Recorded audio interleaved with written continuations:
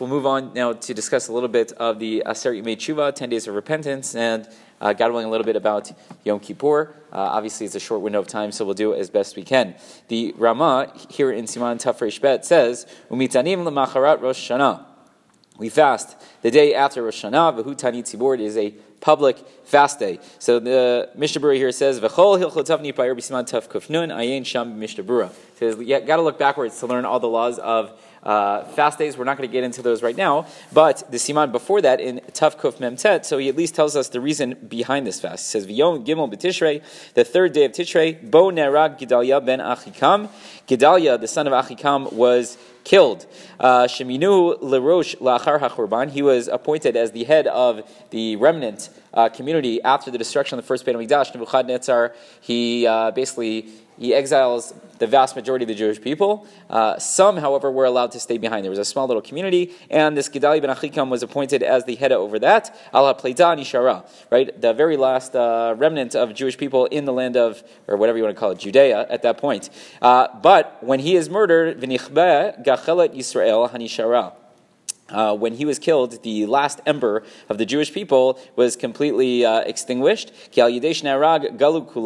Once he was killed, they were all sent into exile, meaning the remaining community was sent into exile, and thousands of them were killed. So this was a unfortunate turning point. Obviously, things were particularly bad already. The Beit HaMikdash had been destroyed, but this was Ki'ilu, the last nail in the coffin for that kingdom in Judea.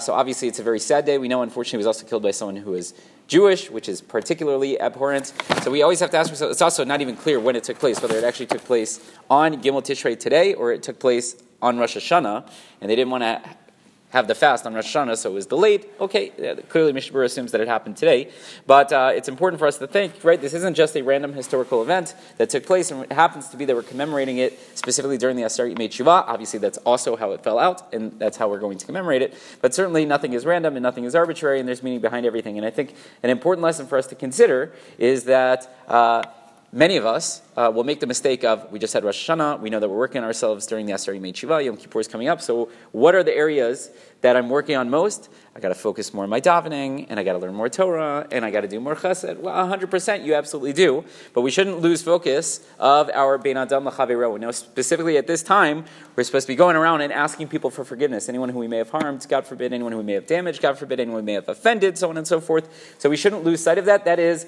much more important than your kavanah and davening and the Torah learning that you're going to do. Obviously, you need to do both. We're not picking sides here, but we shouldn't lose focus and only think about it between, my relationship between me and God.